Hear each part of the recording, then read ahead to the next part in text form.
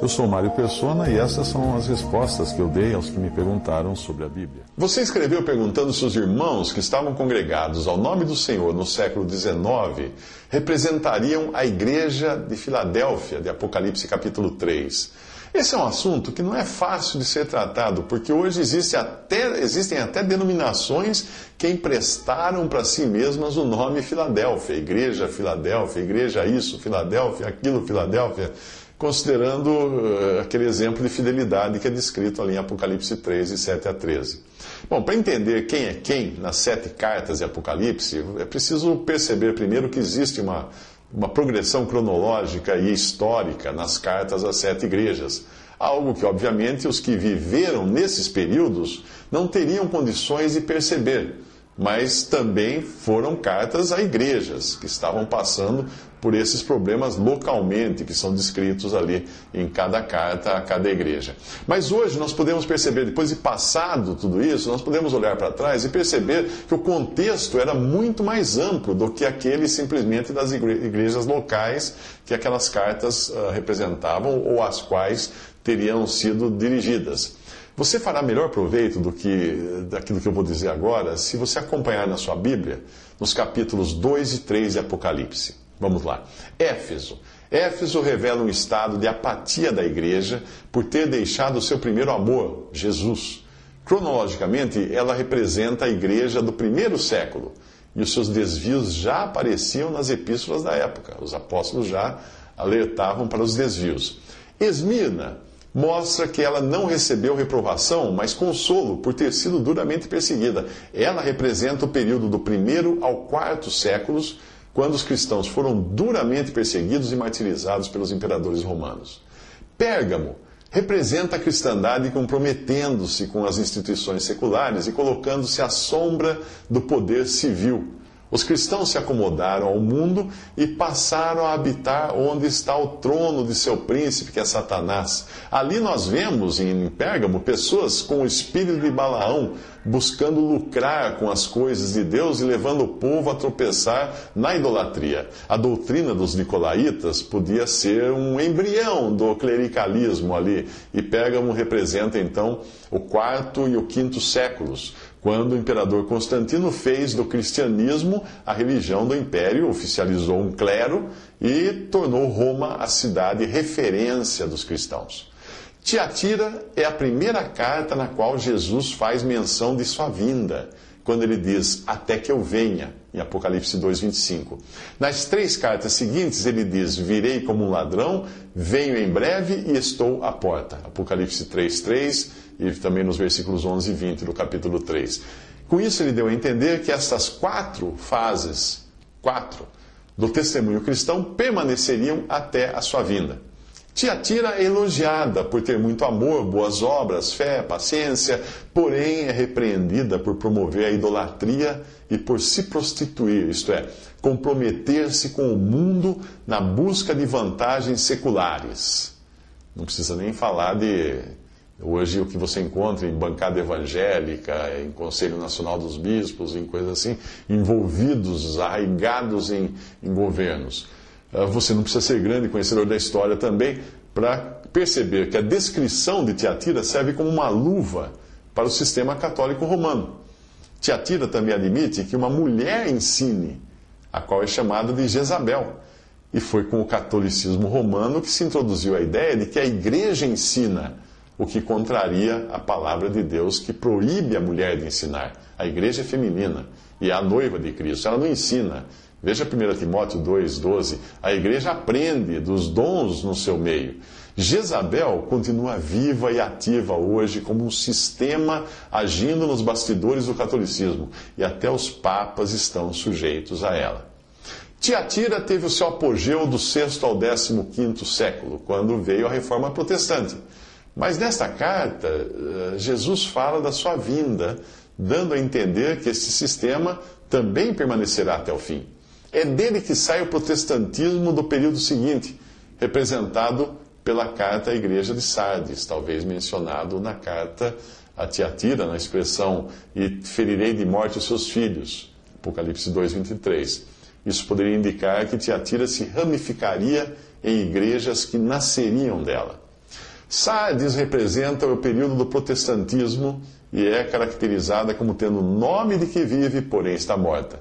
Apesar de ter coisas boas, como o resgate da doutrina da justificação pela fé, ela acabou se afastando daquilo que recebeu e daquilo que ouviu.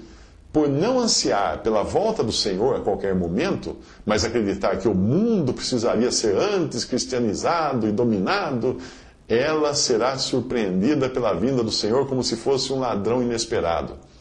Este período vai do século XVI ao XIX, quando empresta alguns elementos do período seguinte, que é representado aqui por Filadélfia.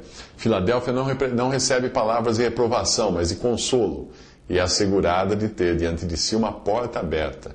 As suas características, nem sempre admiradas pelos homens, são elogiadas pelo Senhor.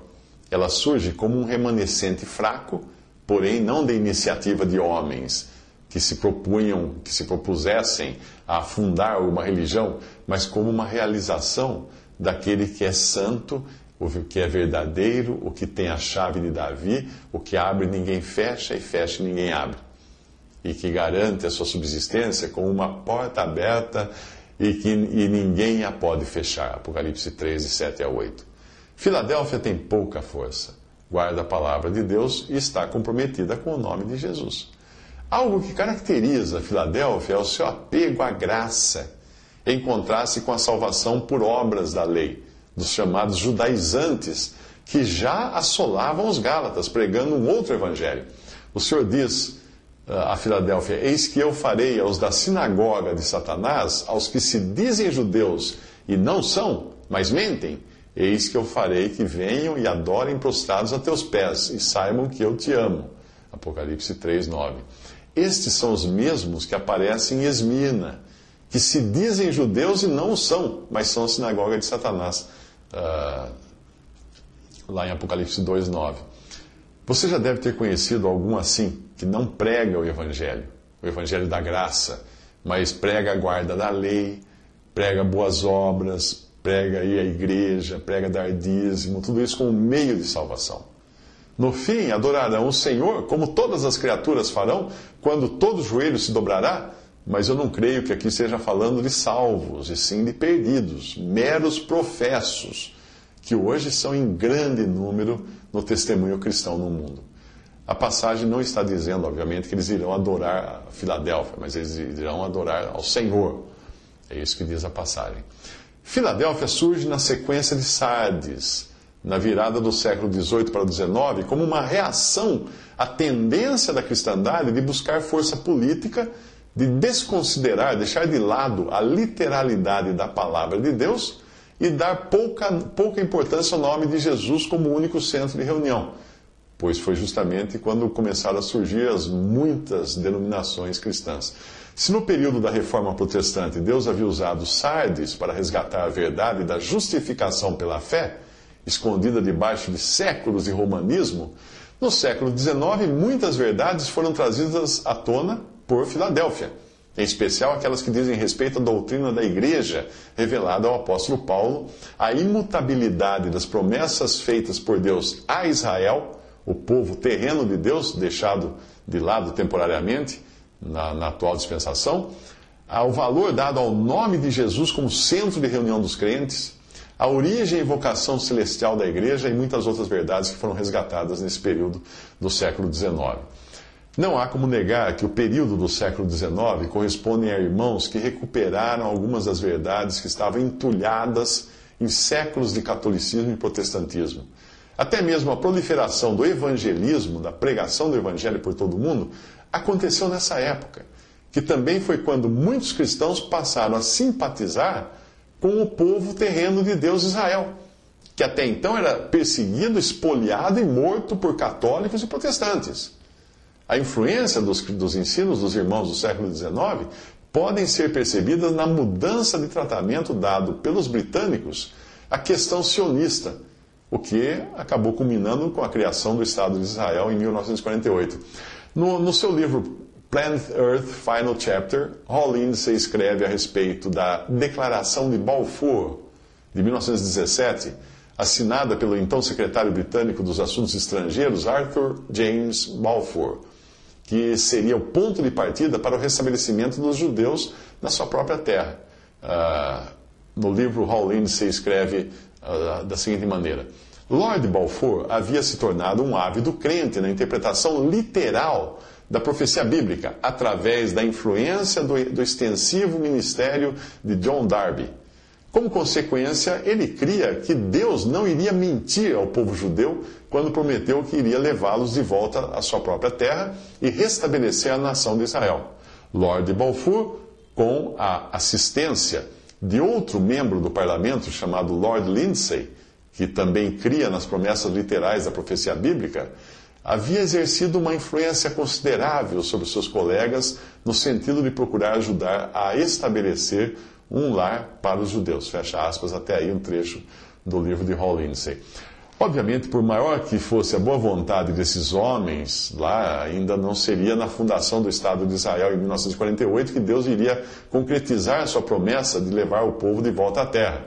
Darby deixou muito claro nos seus escritos que a real volta de Israel à terra seria quando tivessem se arrependido e estivessem convertidos ao seu Messias e Rei Jesus. Portanto, se a influência daqueles irmãos do século XIX não é muito popular hoje, isso decorre do fato de terem erguido bandeiras que na época também não eram nem um pouco populares entre católicos e protestantes.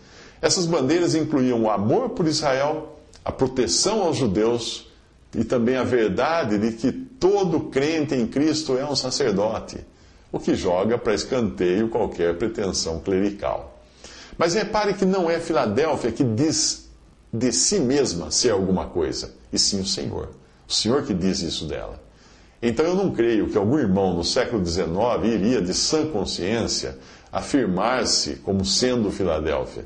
E jamais passaria pela cabeça deles criar uma igreja denominada Igreja Filadélfia, como existem muitas por aí. Das 7 igrejas de Apocalipse, a única que diz ser alguma coisa de si mesma é a Laodiceia. E isso não é nem um pouco bem visto pelo Senhor.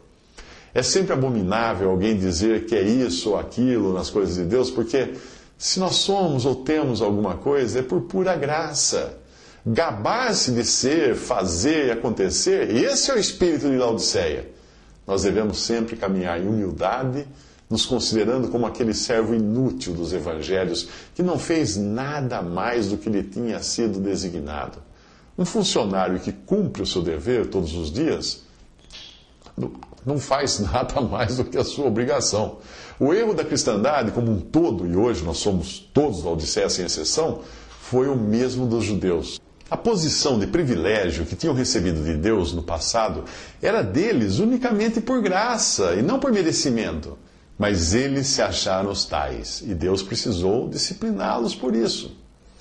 A cristandade não deixou por menos e acabou se achando a dona do mundo. E no que diz respeito ao seu testemunho na terra, será totalmente repudiada pelo Senhor, que tirará de seu meio os verdadeiros salvos no arrebatamento e deixará o restante aqui na forma da grande meretriz, a Babilônia do Apocalipse. A diferença é que para Israel haverá restauração, para a cristandade, não. Visite respondi.com.br. Visite 3minutos.net.